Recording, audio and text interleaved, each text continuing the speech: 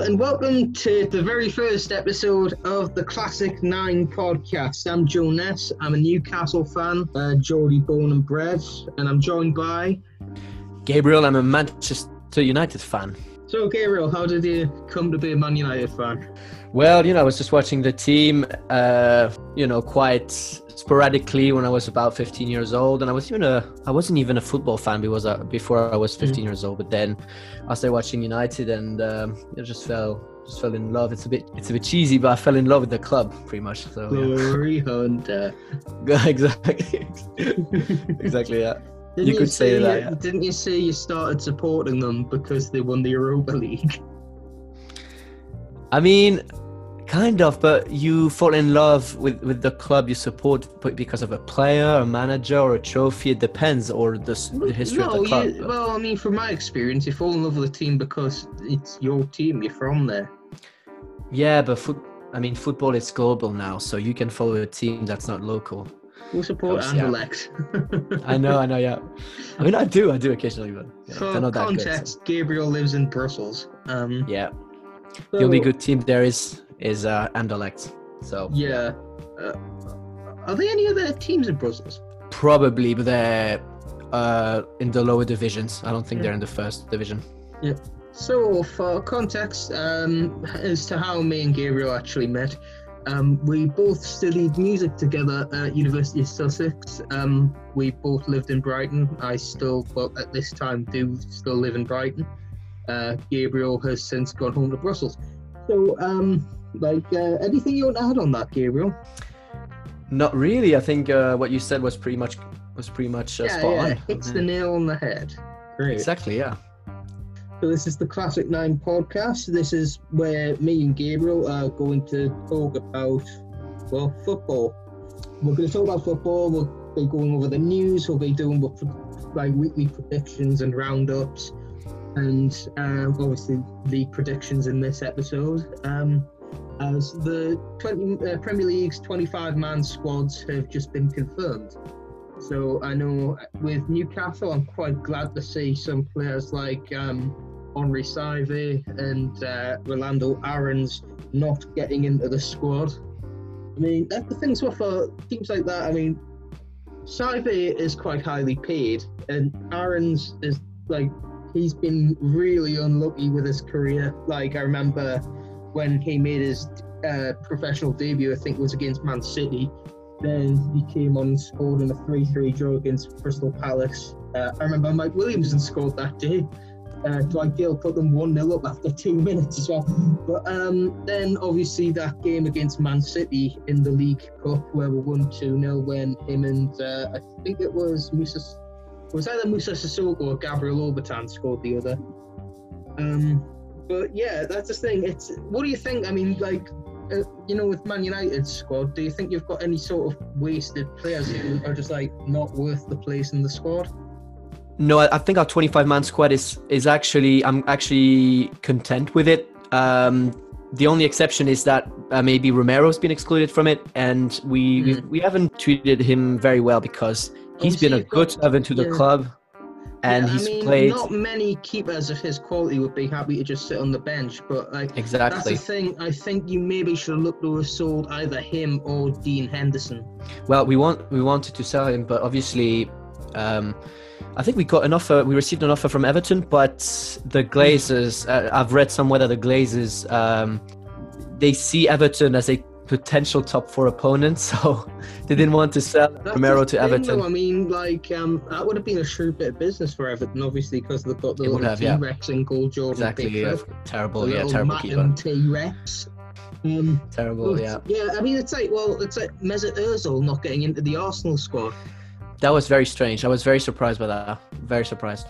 I was somehow surprised and completely expecting it, to be honest, because he hasn't played.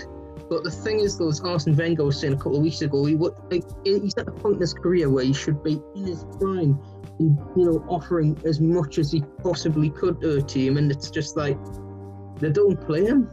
I think Ozil should maybe, I don't know, because where would sign him on those wages? Turkey, China, the MLS. Very few teams can afford him, and the thing that I don't understand is that you've just signed, if you're Arsenal, you've just signed Thomas Partey, who's literally an engine in that midfield. Yeah. You Like, could you literally could- ask Ozil to just create. Yeah, it's exactly like, not to bring back Newcastle again, but like our team in 11-12, like we had Czech Diordi, who was like the anchor of the midfield, and Johan Kabay, he could spread the play and a set piece specialist. But like, yeah, it's like Ozil should be doing much more, and Arsenal should be, like the thing is though, I mean, I At remember least including him in the squad. Yeah, I mean, I remember when Alexis Sanchez was leaving, and like Ozil was also going to leave at the time. Why did they offer him a new contract? They panicked. I think they panicked because I think they wanted to He was the keep. only player left who could sell shirts. Exactly, spot on. Yeah. Him and so Ozil and Sanchez were the only two marketable players, so they had to keep one of them. And when Sanchez refused to sign the contract, I think they panicked. Yeah, And they gave just, Ozil a new contract with they gave Ozil far too much. far too much. Yeah, Yeah, and the thing is though, I mean, like with Ozil, I mean, obviously they've given him too much, but like he hasn't been managed properly. he hasn't. He hasn't. By any other managers, even I Arteta. mean, like, I know in the Premier League you do have to track back, but I mean, like, it's like when you've got like an anchor in midfield, like hopefully who will turn out to be a great success for Arsenal fans with like Thomas Partey, like he could be, Ozil could honestly, even now I still think he probably could be the player to take them to that next level. Of course, but Like, I think Partey is that's going to deal with all the, the dirty work in midfield. I think, maybe they finally have replaced Patrick Vieira. Like, do you not remember the Arsenal fan? I don't know if it was ever a chant. Arsenal fans, please correct me. But like, I saw this thing. It was like Torreira. We finally replaced Vieira. yeah, they've been trying to replace they Vieira didn't. ever since he left. Yeah. They didn't, yeah, and it's Since staggering. then, And Patrick Vieira has retired, managing the MLS, and I think he now manages Nice or something. yeah, Nice. Yeah. Why has he been sacked? I can't don't know. remember. I don't No, I know. think he's still managing them. Yeah. For whatever reason, Patrick Vieira would ever happen to be listening to this. Cheers for Alan St. Maximin. Yeah, exactly. Yeah. So, in No, other news, obviously- obviously today we have heard about the proposed European Super League. What is your opinion on that, Gabriel? Would you mind giving us some insight? Basically, the news is that Manchester United and Liverpool have been in talks with FIFA to set up a new European Super League, Premier League, with big clubs around Europe, and it would include 18 teams. And it would basically, they would be playing matches midweek, so throughout the regular European calendar, and they will be 34 match days, so they'll be playing 34 times in the year. Now, obviously, this is absolutely, I mean, I'm disgusted by it because obviously it's not the clubs that want it, it's obviously the owners, because Manchester United are owned by American owners, and so are Liverpool. And obviously, American owners, their goal is to maximize profit as much as possible. So I'm not even surprised by that at all. And also the fact that JP Morgan's going to be, they've proposed to, give out a debt package. He's got track record of being very corrupt. Exactly. It's not surprising at all. Is it really that big a surprise that this has come after, from last week, the Big Picture project? It's not. This now I feel is we could, but I think maybe definitely sentimentally could be going through sort of the death of English football, because it is all about the profits. I mean, as well, like, there were rumours going around with the proposed Newcastle takeover from the Saudi PIF and Amanda Staveley and the Reuben brothers, that Liverpool and Man United were involved in getting that rejected. And obviously now Mike Ashley has now, I believe he's actually brought in a barrister or something, and I think with all this that's come out about what Liverpool and Man United have been trying to do now, I really do think they had something to do with this. But I think now that it's sort of been exposed, I still think the Newcastle takeover could happen. I think they've been exposed on that. I mean, as well, one of the things with Big Picture was that they could, reject other teams getting a takeover. And if you are a Man United or a Liverpool, getting another team with more financial muscle than Man City in your league, they wouldn't want that. The thing is, though, Newcastle, unlike before City with their takeover, Newcastle are a big team. We're the 9th most successful team in England. Yeah, it's been 50-something years since we won a major trophy, but we are one of the biggest teams in England. We are in the top 10. So I don't think people can make the argument, these fans are just deluded. They're not. Newcastle are a big club. We're not performing like a big club right now, but that is where we've been for the last 13 years under Mike Ashley. So it's really is a case of I think they maybe need to define what a big club is. Because, I mean, Newcastle, Wolves, Everton, they've all played, Villa as well, they've all played more Premier League seasons than Man City. It's honestly, it's annoying as a Newcastle fan. I think Man United and Liverpool here are they're trying to basically say, right, so something like Leicester winning the league couldn't happen again. So they could basically run unopposed. I think to me, that's kind of how it feels there. It's just I think as fans, we've always known we were just customers.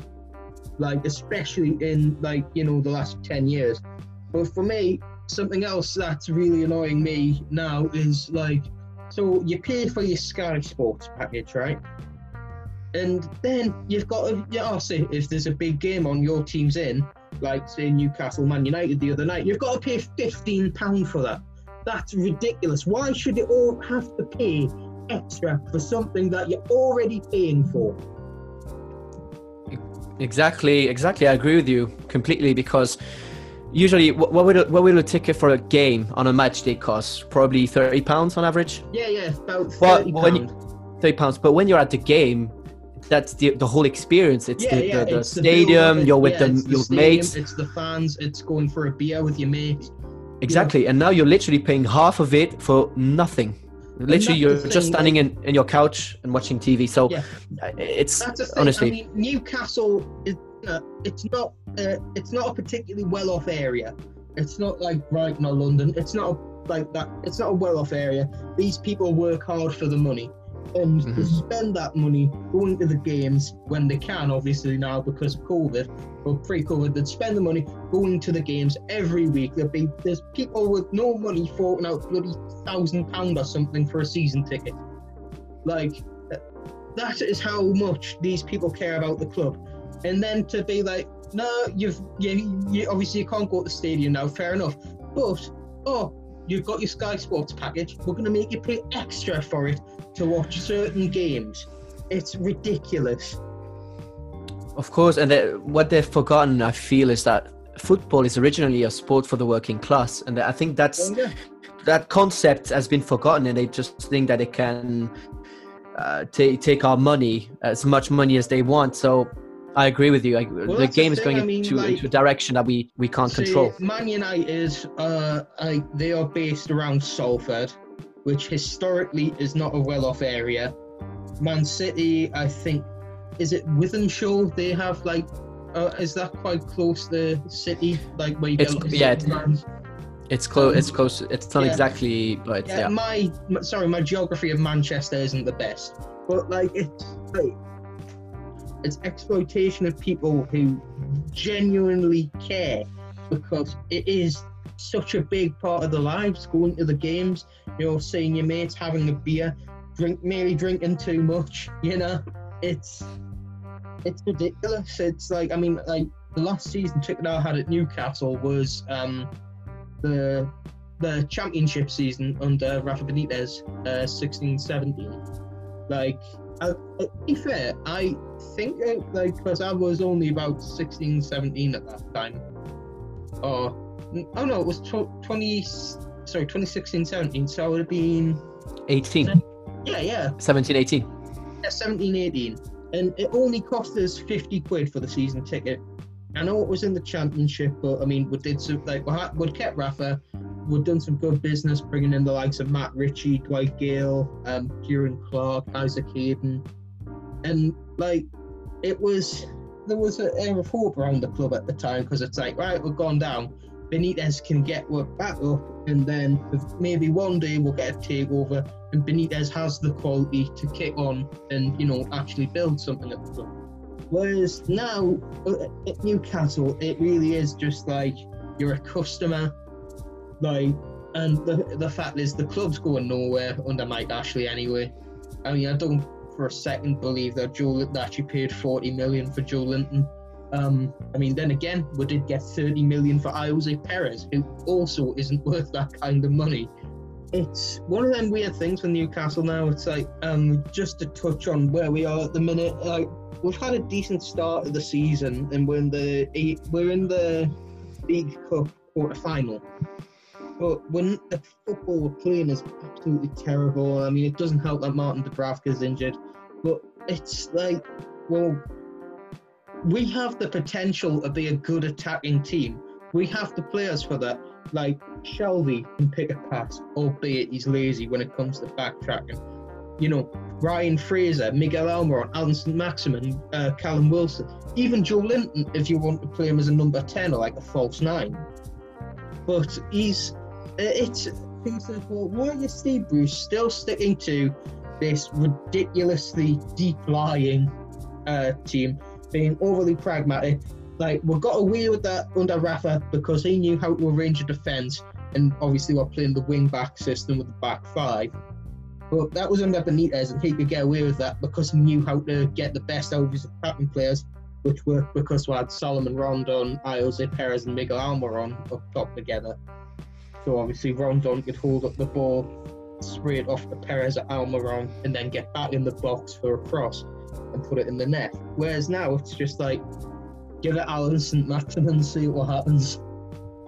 But like, it's like, we have the potential to be a good attacking team, but I don't think Steve Bruce knows what to do with these kinds of players.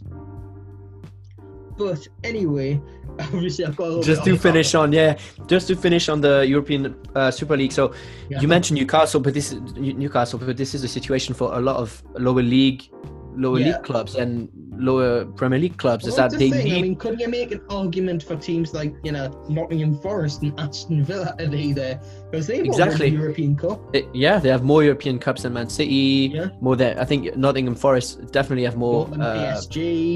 PSG, Chelsea, so Tottenham. Yeah. So it's ridiculous, and also it's as we said, it's unsurprising because those owners and the organizations such as FIFA. Let's have the mega rich have like their thing, like, because I mean, they were saying like you can't get relegated from this league for about 20 years. 20 years, yeah.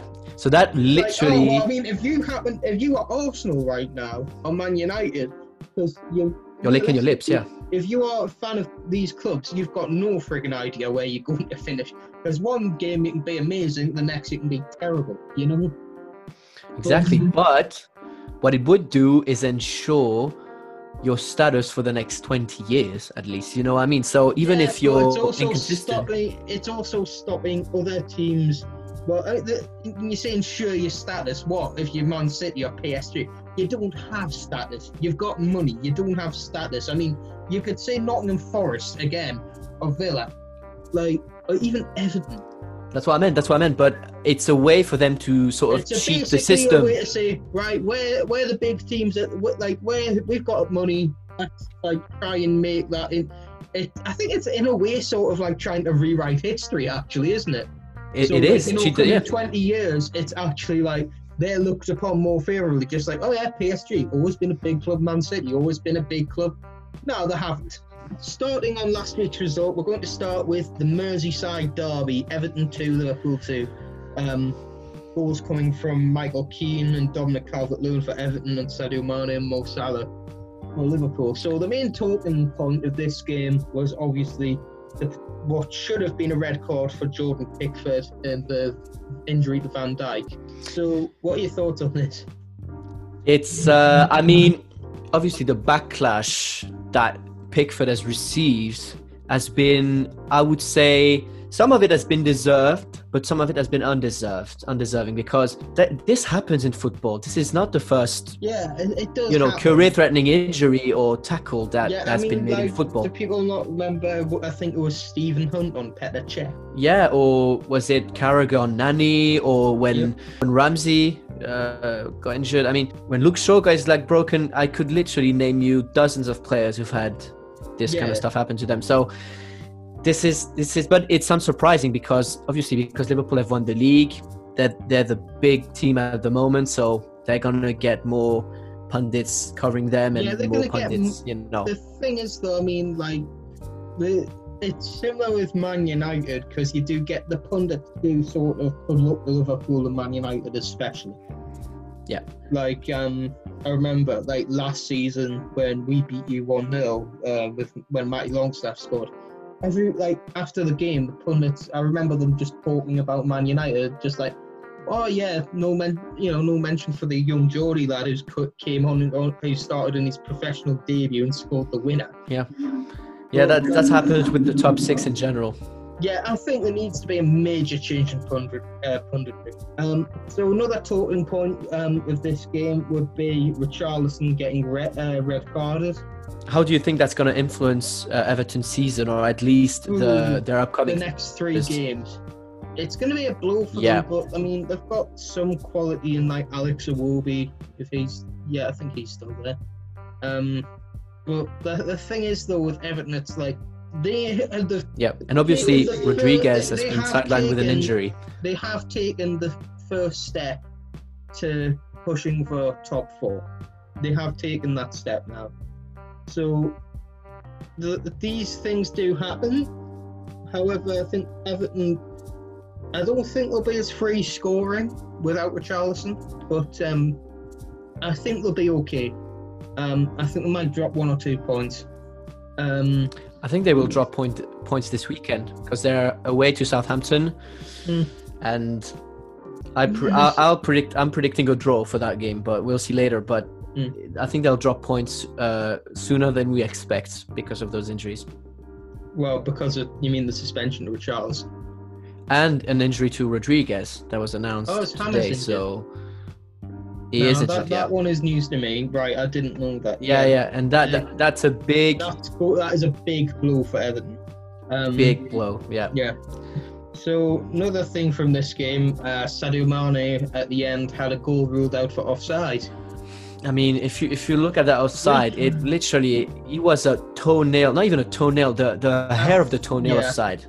I think in the Premier League we have this sort of over-reliance on VAR.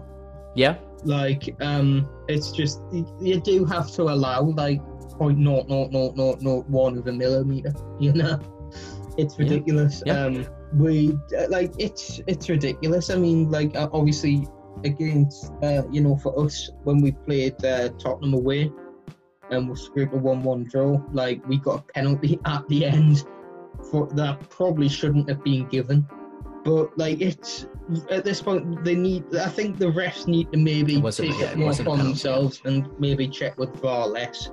Because at this point, it's if we're getting players, it's if Zlatan Ibrahimovic scored that goal, his nose would have been offside. Or if Pape Cisse scored that goal, his entire body would have been offside. Anyway, so that's the conclusion for that game. Yep. So we also have Chelsea 3, Southampton 3. Timo Werner bagged a brace, Kai Havertz scored, Danny Ings, Che Adams and Yannick Vestergaard got the goals for Southampton. So Chelsea were 2-1 up at half-time, then 3-1 after 59 minutes, then Southampton pulled it back, Adams and Vestergaard. Good result for Southampton. Exactly. I think that sponsor is literally, it's a good sponsor for them. But I think, again, they've shown a good display of attacking football, but then the defending is just awful. So, and that's an issue, and that's a coaching issue, in my opinion. I mean, that's the thing. Maybe bring I know the signed Thiago Silva, but Thiago Silva was great 10 years ago. Not now. It's like, it's like signing when Michael Owen went to Stoke. It's past it.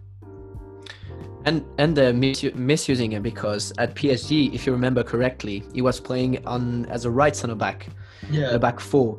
But for Chelsea, he's had to play in the back three. He's had to play on the left side of the defense, which he's not good at. So now let's move on to Man City against Arsenal. So Raheem Sterling scored the winner. City were pretty dominant and they had the edge in possession. 13 shots, 5 on target.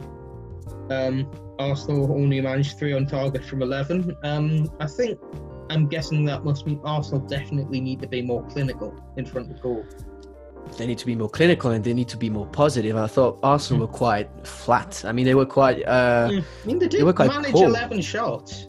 Yeah, but they were quite far out as well. Stats don't. You need to watch the game. Like honestly. Yeah. I thought because their possession mostly Arsenal were in their own third, they didn't manage to. Yeah. So I was disappointed with Arsenal. I thought, with all the talk by Arsenal fans that this is a new team, I thought they would go for the throat, and they, didn't really impress me that much. That's the thing. I mean, that is Arteta's philosophy as well. Go for the throat and try to win games. Newcastle 1, Man United 4. Goals by Luke Shaw, which was an own goal, and goals by Harry Maguire, Bruno Fernandes, Aaron Wan-Bissaka, and Marcus Rashford with the final goal. Now from going from criticising Arteta for not trying to win a game to criticising Steve Bruce for not trying to win a game, our best player for this game has to be Karl Darlow and Alan St-Maximin. As I was saying earlier, these kind of games, especially when you're at home, you've got to try and win them. And we didn't try. I mean, we're allowed Man United 28 shots on target, 28 shots on goal, 4 of which were on target. Yeah, which is the most for a Premier League team this season. Yeah. But guess who it was before that? It was Tottenham against you, yeah. In the last game against us. I know. I mean, Bruce's tactics really baffled me. I don't even think there were tactics. I think it was. As I said earlier, he just doesn't know what to do with his attacking players. He's got some great attacking players like St-Maximin, Almiron, Fraser, Jamal Lewis is good going forward. Obviously, we've got Callum Wilson who can score goals. Joe Linton's a good sort of false 9 or number 10. Sorry, notification. That's fine. That's fine. You'll just let it know. It was bad. It was just, he hasn't got a clue. I really had to say, especially after how bad the football was last season under Bruce. I mean, as well, also bringing on Fabian Schär and putting him in midfield didn't work. Also, Fabian Schär for me should Fernandes has had a really good run of form, Federico Fernandes. But Schär, I don't know, maybe he's just too much of a luxury player for us at the minute. Bruce, he didn't try and win the game, and I think the best thing for Newcastle now is get rid of him. He needs to go for me. You have to just get Eddie Howe in. Why not Eddie Howe? If we get Eddie Howe, then Ryan Fraser's just going to down tools again, like he did for Bournemouth last year. He did have a really good season under Howe the year before, so you never know. I'll go Eddie Howe. You definitely play a more attacking brand of football. Well, that's the thing. Sure. I mean, the team knows how to defend. Yeah. Most of them were Rafa Benitez's signings. So they know how to defend. Yeah, I think Eddie Howe would be a good shout for Newcastle, actually. So, that's the thing. It was 1-1 till about 80 minutes, and then 85th minute. Yeah, Steve Bruce decided, you know what? I've got an injured goal. Hang on, should I do my Steve Bruce impersonation for this bit? Go ahead. We're 85 minutes deep, lads, and Darlow's injured. So, shall I bring on Mark Gillespie, the other keeper? Because obviously Martin Dubravka's injured as well. No, actually, I'm going to bring on Miguel, you're coming on soon. But none of the scoring shite that you did a few weeks ago, yeah? I wish I had an Ole Gunnar Solskjaer impression, but I just don't. It's difficult I don't have a Norwegian. Yeah. I mean, no, it's like a Norwegian Manc accent. It's just weird. I don't think, no, it doesn't sound Manc. On certain inflections, he does. So obviously, for you, you'll be happy. Bruno managed to bag a goal. Wan-Bissaka finally scored a goal. Yeah. And Marcus Rashford as well. I'm not gonna lie, I'm surprised. Yeah, fairly happy. I mean, we just after that spanking we had against Tottenham. Anyway, the next game. Next. Sheffield United 1, Fulham 1. Billy Sharp scored a pen. Ademola Lookman on loan from RB Leipzig. What a goal. I don't have anything else to say about that. It was a standard standard. I mean, if you look at the stats, it does look pretty even. I thought from the game was pretty even, which shows you Sheffield United's levels this year. Yeah. They're not that good this year, defensively or offensively. They are coming back down to earth. Anyway, on to the I think it's the M23 derby. Crystal Palace 1, Brighton Hove Albion 1. Wilfred Zaha scored a penalty and McAllister scored 90th minute equaliser for Brighton. Lewis Dunk also saw red. So I think this game, Brighton fans will be happy that they picked up a point away from home. However, without the captain for the next 3 games, that is going to be a very big blow, especially without like Shane Duffy there now. I mean, I'm guessing it'll be like Dan Burn and Ben White at the back without Dunk. On Brighton, I just wanted to say that they'll feel very disappointed about this game, about the result, because they dominated on all aspects, the red and the result and the performance, because they deserve to win. Brighton, I think, will always take a draw at any away game. Like, I would say so normally, but then when you look at the stats, 1 shot on goal, 1 shot on target, 1 goal from Crystal Palace. I mean, that's talk about luck, talk about smash and grab. That's really. Well, Brighton still gave away a penalty, you know. I mean, yeah, but it's. I mean, it's the game, isn't it? It's football. The thing is, though, Palace, they are good at sorting up attacks. You know, like that's how Hodgson does it. You know, and the fact is, I think Hodgson's been around enough to, sort of outsmart like Graham Potter. It's good. Like I do like Graham Potter, actually. He plays a good brand of football, but I think in this case Hodgson just had the experience on him. Anyway, next game, Tottenham Hotspur 3, West Ham United 3. So, brace for Harry Kane. Then Valbuena, Sanchez, and Manuel Lanzini scored a screamer. Yeah, you watched this game, didn't you?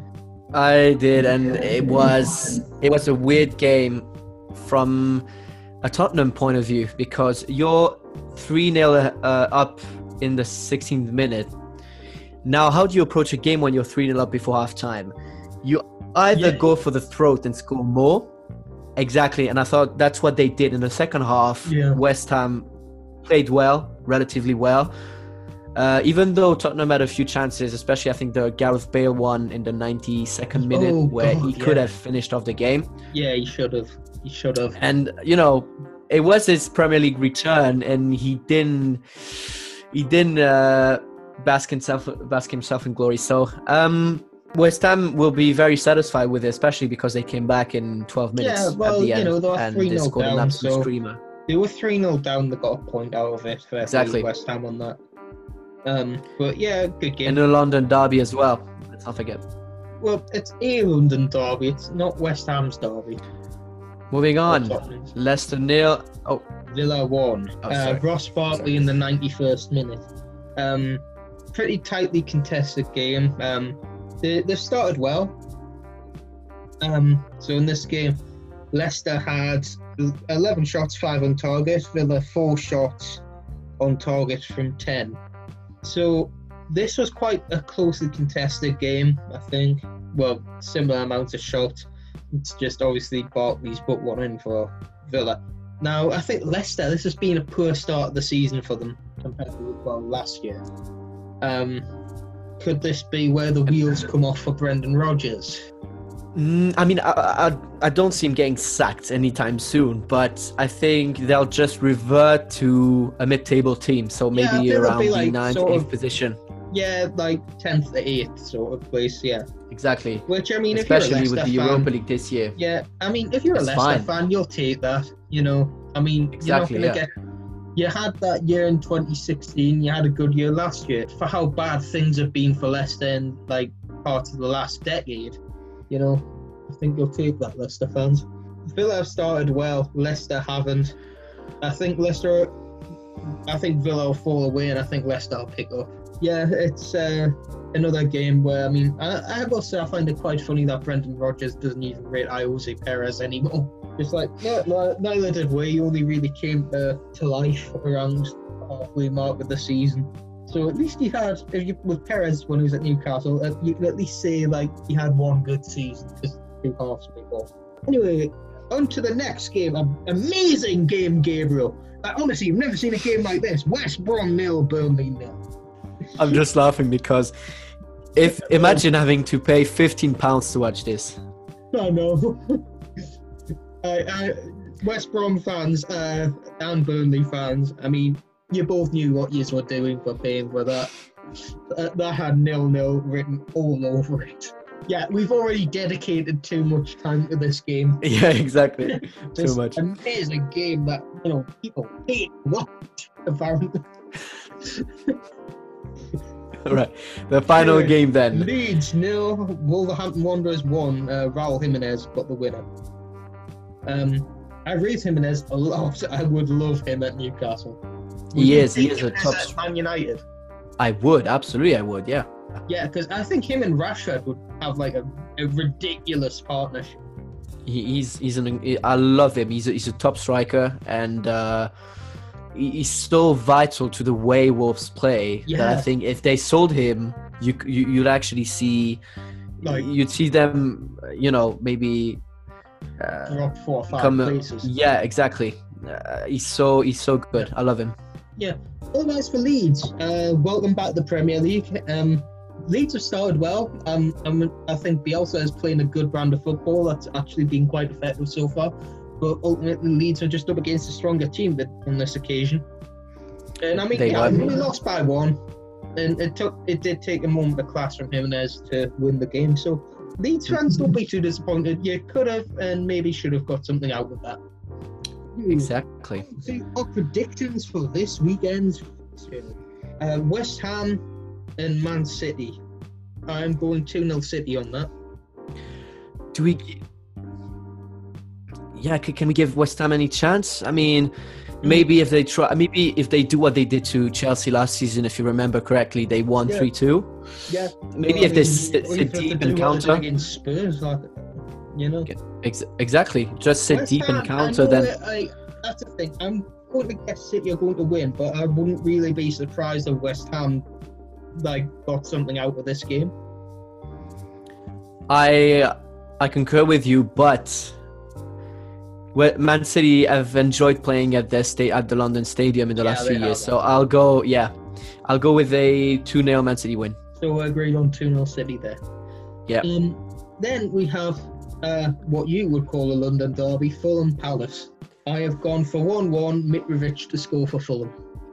I've gone for 1-0 Crystal Palace. I still think Fulham are very weak, and Crystal Palace will be able to grind out a result, and I'm predicting like a Zaha goal. The thing is, though, with Fulham, with especially Mitrovic, he can bully defences like Palace. The thing is, though, does he have the players around him to play off him? Also, actually, I would say Mitrovic would be a great signing for Palace. Actually, probably more so than Batshuayi. Mitrovic to Fulham, possibly in January. Sorry, not to Fulham, to Palace. He's already he's going back to his own club. Yeah, Mitrovic leaves the club by mutual consent. You signed with them immediately. So I've gone 1-1 on that. I've gone 1-0 to Palace. Right.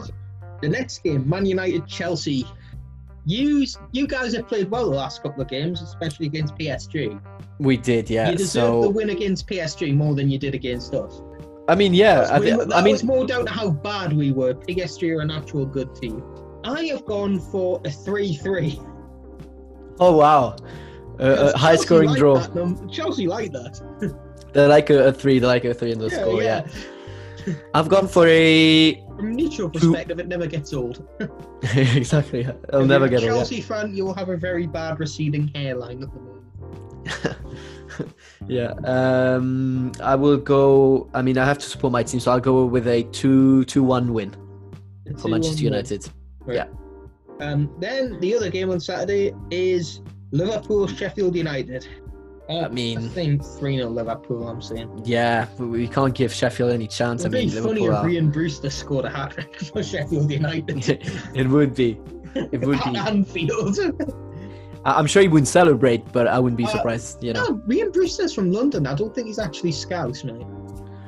No, but I mean, he did come through their academy, right? No, they got him from Chelsea. Oh, right. I didn't know that. Okay, so he would They celebrate. got him from Chelsea's academy. Right. So he's a Yeah, Londoner. he's So London. no affiliation to Liverpool whatsoever. No, he's not Scouse, mate. Yeah. Yeah. You have to pronounce he came Liverpool. through Chelsea's academy, I was right. Yeah. So I'm predicting a 3-0 win. I agree he's with younger you. than me. He Oh, was wow. born in 2000, 1st of April 2000. He's older than me. Yes, let's go. You child. Yeah, so Liverpool will beat Sheffield United. You know, Sheffield United are, on the downward spiral at the minute. As I said, with Villa 4th and the carrier so far. Southampton and Everton.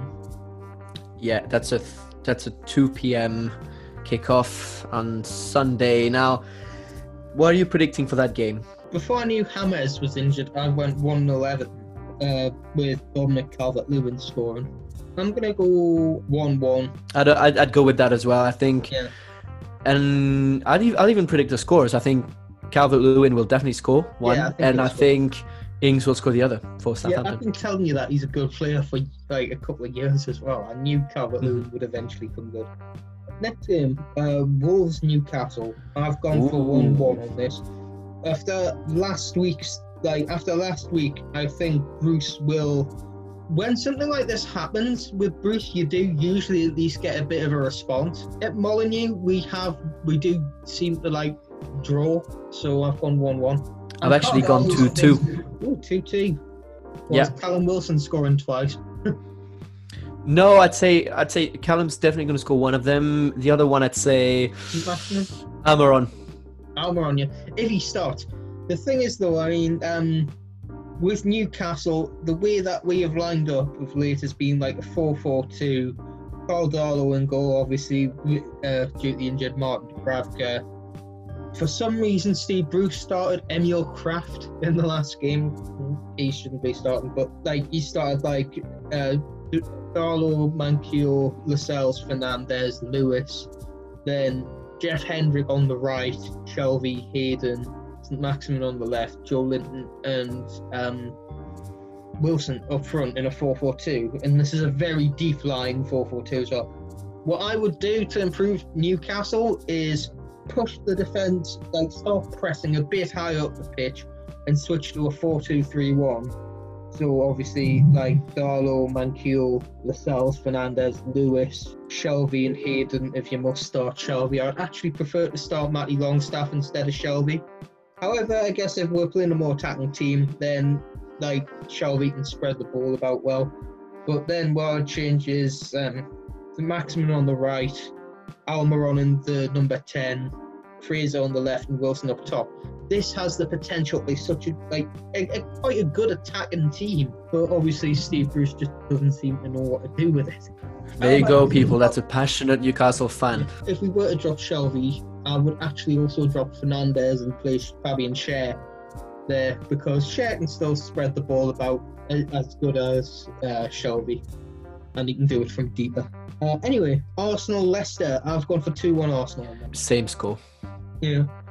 Yeah. I think goals from Aubameyang and I don't know. That's it. For me, that's it. Aubameyang scores. Aubameyang, yeah. Maybe Lacazette if he feels it. Yeah, if he feels like it, yeah. And another amazing game on Monday. West Brom Brighton.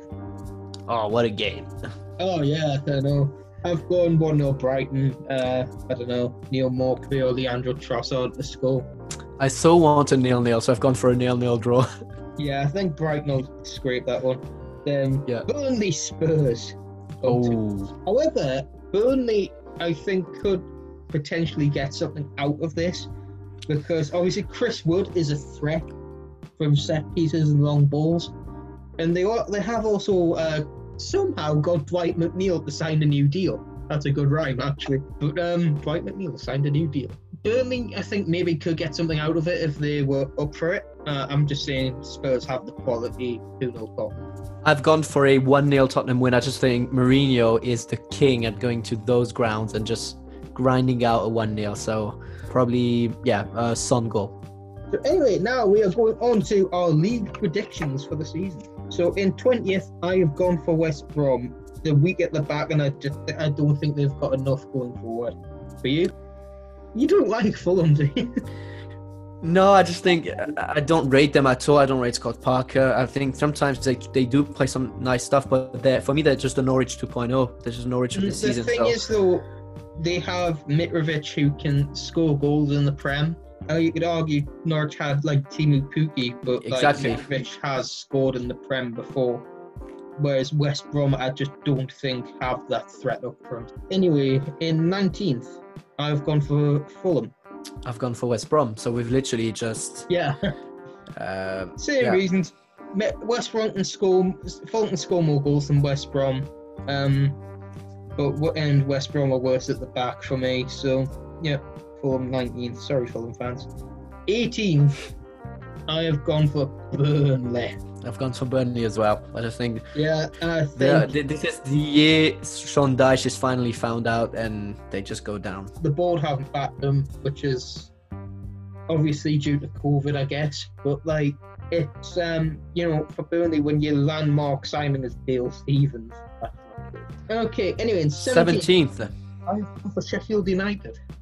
I've also gone for Sheffield United. We're in sync. I think they'll just about scrape it. I think they've got enough going for them, enough at the back, and Ramsdale's a decent keeper. They've got enough to just about scrape it. Yeah, I think Brewster will still score maybe 5 to 7 goals in the Prem, so maybe more. You never know, but yeah. 16th, I've gone for Aston Villa. I mean, this is I've gone for Aston Villa as well. Yeah, I think they've started very well. You have to say they've won their first 4 games, but they'll fall off eventually. Yeah, I don't rate Dean Smith that highly as a manager, but I'll give him credit where it's due. But I think they'll be fine this year. Yeah. 15th, I've gone for West Ham. I've gone from Newcastle. Oh. Newcastle United, yeah. Trying to explain that one. Yeah, I mean, for me, you're literally playing like a relegation team, but you have good players, and eventually that's gonna level out. So I mean, you have good players, so I think they'll just get you out of situations where you're a bit melodramatic off the Man United loss, but we haven't actually started badly. But it's not about starting badly or not. It's about the whole season and how I see you play. I mean, Bruce has been in charge for... I think we'll probably do more about the same as we did last year. Honestly, I think probably from about 10th to 15th are all interchangeable. Yeah, I agree. That's why Newcastle could easily finish 14th or 13th. I don't think they're the worst of the rest. The worst teams they're not. Anyway, 15th, I've gone for West Ham. Again, David Moyes, another manager of about that caliber.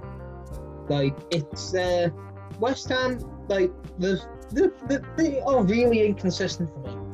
They get a good result, then they get better, then they get a really good result. I think West Ham will be all right this year. I mean, after how bad things ended last season, I think they'd take 15th. I know a lot of West Ham fans who have been saying they'd literally take this staying in the league. Anyway, 14th, I've also gone for Palace. Not a lot to say about them. Zaha's all right. Just an average team, really. Yeah. So they're finished. Yeah, just 14. However, with Palace, there's always the air that things could go horribly wrong. It hindered him. Yeah. West Ham keep Moyes. I think he will build the foundations for them to be quite a solid club. So, I wouldn't get rid of Moyes if I was a West Ham fan. So 13th, I've gone for Southampton. Danny Ings can score goals. I mean, Vestergaard looks all right at the back. I actually don't know too much about Southampton. I know Ward-Prowse. I actually do rate Ward-Prowse. I think Hasenhüttl's got enough to get them into about 13th. Anyway, 12th, I've gone for Brighton. Oh, wow. Okay, yeah, Brighton as well. I've gone for Brighton. I think they play quite good football, but they're also quite naive. Yeah, exactly. Yeah, defensively quite naive, but yeah, that's why. So that's why they finished mid-table for me. Yeah. 11th, I've gone for Newcastle. Okay, so yeah, they're quite high. I mean, same as quite high up. Yeah. I don't think Bruce is going to stay. I don't think Bruce will last the full season. Oh, so that's the reason why. Okay, who do you think will come in? I think like an Eddie Howe or someone like that, or like still like even like why not try and get Bielsa or like even like someone like Graham Potter? Like, you could. Yeah. Like would say. Obviously, there's always the potential to take over with Newcastle as well. But as I said earlier, we've got the potential to play a good brand of attacking football. It's just Bruce doesn't know what to do with these sort of luxury players, with your Almirons, your St. Maximans, your Frasers, or even your like Fabian Schär's, or even to a degree even Joe Linton. I mean, how many times I've been telling you over the phone, he's not a target man. He's not there to hold up the ball. At Hoffenheim, he played in behind two strikers. He was there to basically press and advance the play. That's what Joe Linton does. It's like it's similar to the Firmino role, actually. But Newcastle in 11th. I think we're solid defensively. Once Martin Dubravka comes back from injury as well, that will be a major bonus. He got the most saves in the league last year. But Newcastle in 11th. Steve Bruce not to last the season. In 11th, I've gone for Southampton. I do rate Hasenhüttl. I think he's a very good manager. I think the way they play, so the way they press, they're one of the best pressing teams in the Premier League, and they're just hard to play against. So that's why I've positioned them that high up, because of the way they play, and I rate the manager basically. And Ings will score the goals, obviously. Yeah, unless he gets injured, in which case Southampton. Exactly, in which case I might have to change my prediction. Yeah, in which case I'd probably put them around 15th or 17th. If that was the case, I thought I'd lose Ings. That's why I put them in 13th, just so I could account for that. Anyway, in 10th, I have gone for Leeds. I've gone for Wolves. So I just think they finished. Yeah, they finished 7th last season. I think they play quite a defensive style. I think you'd agree with that. And I think also they do. I know they do line up with like a back, they do play the wing back system. But I don't think Wolves necessarily just sit back. I mean, we're a defensive team, but Wolves I don't think just sit back. I mean, no, they don't. They don't just sit back, but they're well equipped to play any sort of brand of football. They're quite an adaptable team, a flexible team. No, I don't think Wolves will finish that low. Anyway, I've gone for Leeds. I think they've got a great manager in Bielsa. They've got some good players in, obviously, like Calvin Phillips and the Fox, the San Rodrigo, and they look good. And funnily enough, it's been bloody Patrick Bamford scoring. Yeah. They've looked good early days of the season. I think Bielsa, his sort of fluid formation they'll take a few teams off guard. I think it'll be momentum that'll carry Leeds through. I think they'll finish about 10th. In 9th now. 9th, I have gone for Leicester. It's interesting. I've gone for Leeds United. I think there'll be a fall from grace last year for Leicester. I've gone for Leeds United. For similar reasons to what you mentioned before. I think they've surprised quite a lot of people. They play a good brand of football. Bielsa's a very good manager.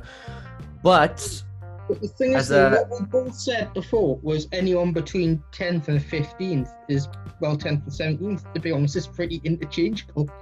Pretty much interchangeable, yeah. And that's why we do have similar... I really think Wolves are going to go down into that, what, like, all of that would probably be a relegation scrap.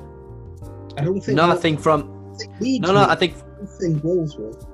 No, I thought from 11th, so for my prediction, for my table, I thought from 11th down to probably 16th will be quite close. Like anywhere from, like, honestly, like, sometimes last season it was like anywhere from like 8th down to 16th was pretty interchangeable. I know, yeah. This year I predict maybe 3 blocks, so from 11th down to 16th, then from 7th down to 10th. It hasn't been like that for a while now.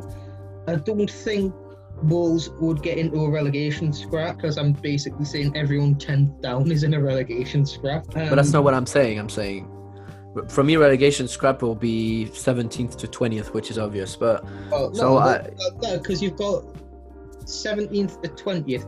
Well, no, because then you've got your teams like, Newcastle, Brighton, Southampton, Palace, West Ham, Villa, Sheffield United, Burnley. But I think this year they won't be that close to relegation. That's my opinion. I mean, it's a prediction. After I don't know. I don't know. I've just got used to like the ridiculously high drama with the relegations now. But anyway, I've gone Leicester, 4th from grace from last season. They haven't started well. I think come January they might lose, like to Tielemans and Ndidi. So I've gone Leicester 9th. And on the 8th, I've gone for Wolves. As I said before, Wolves are a good team. They're pretty adaptable as to how they play. They could pretty much play any brand of football. They've got some great players. They've kept a hold of Jimenez and Neves. They've still got Patricio Matinho. Connor Cody's still good. They've still got Johnny. I know they have lost Diogo Jota, but they have brought in players to cover that. So, whether or not these players will be instant hits remains to be seen. But I think they've got enough quality, especially in Jimenez, and Adama Traore as well, actually, to get into 8. I've gone for Leicester City. For the simple fact that I think they'll drop off from last season. They finished 5th, and they could have finished in the top 4, but they just finished the season quite badly. Also, I think they've started this season badly. Exactly, yeah. And with the addition of the Europa League for them, they just don't have the squad for me to manage both competitions. So that's why I put them in 9th, because I think they might lose some of the better players as well. I mean, 8th and 9th. For me, as I've said, from probably 7th down to 10th, there'll be a cluster of teams and fighting for the same position. So it's interchangeable, as you said. So Leicester City in 8th for me. And 7th, I've gone for Man United. I don't rate Solskjaer that highly as a manager. I think he's got a good team, and I think he's on a good, he's won a couple of games now. But, let's not don't get ahead of yourself. I think this could just be another false storm with United. They've got a good team. However, as you might find later, I'm not ruling them out for Champions League through them. But yeah, Man United in 7th. I don't think they're solid enough defensively for that. I don't think they're consistent enough. I've gone with Everton. Everton, who have started very well, but again, the squad depth will eventually show their true level, so they will fall off a bit. But still, 7th is a very good place for them. I think they qualify for the Europa League, right? With 7th. No, you don't. You don't? Oh, I thought you did. Okay. Well, it's still a very good position for them. It's higher up than they were last season, so I think they'll take it. In 6th, I've gone for Tottenham. Same here. Tottenham as well. I don't think they're good enough to crack the top 4. I think there still needs to be a rebuild done. I mean, I know they've re-signed Bale and they've got some other player from Real Madrid, but I don't know. I'm just not convinced with Tottenham. I mean, especially since they just blew a 3-goal lead against West Ham. Yeah, I agree. I just think for me, their ceiling, their absolute ceiling, the highest they could finish the season, really, if you dream of it, would be third. That's their ceiling, but I don't think they'll finish anywhere near third. I think it'll be fourth. I don't think that. I don't think they're even that good to get third. Anyway, fifth now. Yeah, they've got Thomas Partey. Like, they've strengthened where they need to. I've gone fifth because it's just quite a safe bet for Arsenal, because obviously Arteta is, I wouldn't say, he's still quite unproven, but, it's an improvement on quite a significant improvement on last year for Arsenal. Actually, where did Arsenal finish last year? 8th. Yeah, so it's quite a good improvement on it. Yeah, it is. What if they actually finished 5th last year? But no, they obviously didn't. Yeah, Arsenal in 5th for me. Have you got? I've gone for Chelsea. Now, that might surprise people, but you have to remember that, first of all, it takes time for players to gel in the system. Yeah. And just defensively, for me, they're not secure enough, and it's a coaching issues. I mean, the defensive, like, if you counter Chelsea, more often than not, you'll find yourself in front of goal, having a chance that you can convert. So, not good enough defensively, and their players have to gel. So for me, they finished 5th, but obviously they could finish 4th or 3rd. But I've chosen 5th for them. Yeah, like I think with Chelsea, it's 5th at absolute worst. Again, it's only Lampard's 3rd season as manager, so he's been given too much money, I think, this year. But they have spent on good players that I do think will come good. But obviously, as you say, it's going to take time for them to gel. Anyway, 4th. This is going to annoy you. I've got Everton. Care to explain? I like what Ancelotti has done with the midfield, with Alan, Doucouré and James. Also, still being able to either play James out wide or put by putting Gylfi Sigurdsson in midfield, or play James in midfield. I think they've got the quality. Calvert-Lewin's firing now.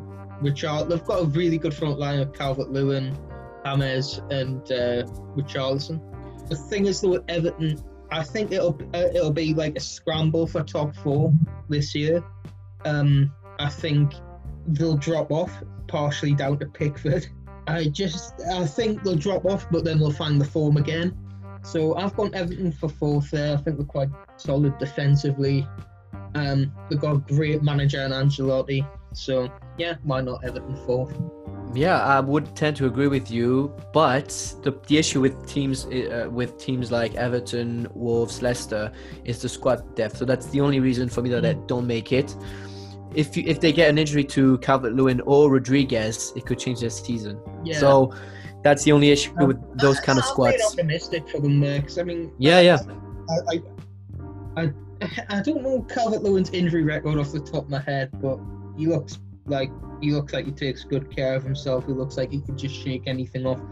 So yeah, I'm going Everton 4th. I've just got a good feeling about them. 4th, I've gone for Manchester United. Although they didn't get their main transfer target, which was Jadon Sancho, they still have invested in decent acquisitions. They did need to improve on Ighalo, which they have with Cavani. They did need a left back, which they acquired through Alex Telles. And they did, although they didn't buy Sancho, they did buy 2 right wingers in Pellistri and Amad Traore from Atalanta. So I predicted them to finish 4th. I just think they'll make it. They'll just make it. But yeah, I've included them in my top 4. The thing is, though, if you need an improvement on a goal, why did you still sign them? Well, that was a stopgap. In January, Marcus Rashford got injured. I think he's actually signed him on a permanent deal now. No. He's gone in January. It was we extended his loan. He's now until Christmas. Yeah, exactly. Yeah, we've got him now until January. And then Cavani, obviously, Cavani's here now, but Cavani will take his place, obviously. Going up to 3rd now. 3rd, I've gone for Chelsea. Chelsea, interesting. Yeah. I think things will come together for Chelsea. However, as we've seen in the early weeks of the season, the defence is a major issue. But I do think things will come together. Obviously, I mean, Chelsea, the thing is, though, they've got so many players to play there. in then centre back positions. So I think for Lampard it is a case of finding out who works best and not being afraid to drop someone. I agree with you. I think their ceiling is third. If you're very optimistic, they can finish third, and if not, they could drop down to sixth. That's yeah. I've gone for Arsenal. I think even though Arteta is not the second coming of Pep, as many thought he was, he can, I think, be pragmatic, and he knows what he can get out of his team. So that's why he's playing this 3-4-3 formation. He knows he can't play a back four because he doesn't have the players, and I think he'll get enough points to get up to third. Especially, I think the signing of Partey is a game changer for me. When I wrote this list, they hadn't yet signed Partey. Yeah. So Arsenal might get top four. I'm just not 100% convinced. But anyway, on to second. I have gone for Liverpool. I've gone for Liverpool as well. Yeah, because you don't lose 7-2 to Villa and then win the league. Also, obviously now as well, when I wrote my list, Van Dijk hadn't yet been injured. So yeah, I'm going Liverpool. Great team, but I think it's just going to be a burnout after 2 seasons. Like chasing City, it's just like, well, you've won it. Now what do you do? You know, it's like you've reached the top of the mountain. It's just like, exactly. What do I do now? Yeah. Anyway, on to the winners, Man City. Surprise. I don't even think it's a given that City or Liverpool will win the league, just simply because both have had injuries. For instance, that's the thing this year. If it's not one of them, then you do have to acknowledge likes of Chelsea, Arsenal, Spurs, Everton, Man United. Of course, it could be anyone's. This league is anyone's. It's literally it'll be the ones that are the most consistent and can find some form. Yeah, because I don't think this year will be the year of like a truly great team. Like that City team that won it 2 years on the bounce, or last year's Liverpool team. I think it'll just be like. I agree. It'll be like when Man United won like a 2010-11 season. Yeah. Like a 2010-11 season where we won it with, drumroll, 80 points. Yeah, that's quite low. So yeah, we won it with 80 points. So it's going to be one of those seasons. Yeah. And anyway, for the League Cup, I am backing my Newcastle. We've got Brentford in the quarterfinals. Are you sure about that? Yeah, we've got Brentford in the quarterfinals. We've got to be bloody beating Brentford. Even Fulham did it last year. So if we beat Brentford, we're through to the semis, and then anything. Yeah, but that's the quarterfinals. Then there's the semi-finals. Yes, that's what I'm saying. We should be beating Brentford in the quarterfinals. Like, we should be beating them in the quarters. You know, it's Brentford. You know, a club the size of Newcastle should be beating Brentford. But they should. I'd love a Manchester United Newcastle semi-final. I'd love that. Still, oh god, imagine if it was a final. Imagine if it was a final and we're allowed. Oh yeah. Oh, that would be good. No, that would be good. I'd love that. Yeah, I've gone for Tottenham. I just think Mourinho takes some would say too seriously. He loves that trophy. He's won it 3 times. So yeah, I just think he'll go for it. For the FA Cup, I've gone for Tottenham. I've gone for Man City, just because I think Liverpool don't take that trophy seriously, and I think Man City will beat any other big team in the final. So whether it's Chelsea, Tottenham. I think I'll beat Tottenham this year, for the FA Cup. Because Christ, Arsenal usually seem to win it, so I just think it would be funny if Tottenham win it. Yeah, that would be funny. Yeah. Yeah, against Arsenal. that would be a great final. FA Cup now. We'll be like, we won the Emirates FA Cup. yeah, exactly. Oh, that would be a good final. Great final. Anyway, now Champions League. I am going for Bayern. I made my mind up from last time we talked about this. I'm going for Bayern. I know, because last time, who did you think was going to win it? Who did you go for last time? I was tossed up between Bayern, PSG or Juve, but I've decided on Bayern. Yeah, I've gone for Bayern as well. For me, they're the most complete team and the most dangerous team in the Champions League in Europe. So for me, they're the winners, and they'll be worthy winners as well for me. Yeah. For some reason, for the Europa League, I think I did this as a joke when we were on the phone recently. I've gone for Man United to win the Europa League, out of the group stage and into the Europa League, where you'll win it and get back into the group stage. Who is even in your group? I mean, I wouldn't be against it as long as we're in the Champions League next season. Yeah. Leipzig, PSG, and Istanbul, Besiktas or something. Yeah. Shit. Right. Yeah, I could see Leipzig getting the jump on you, to be honest, because that's the thing. United are either really good or really bad.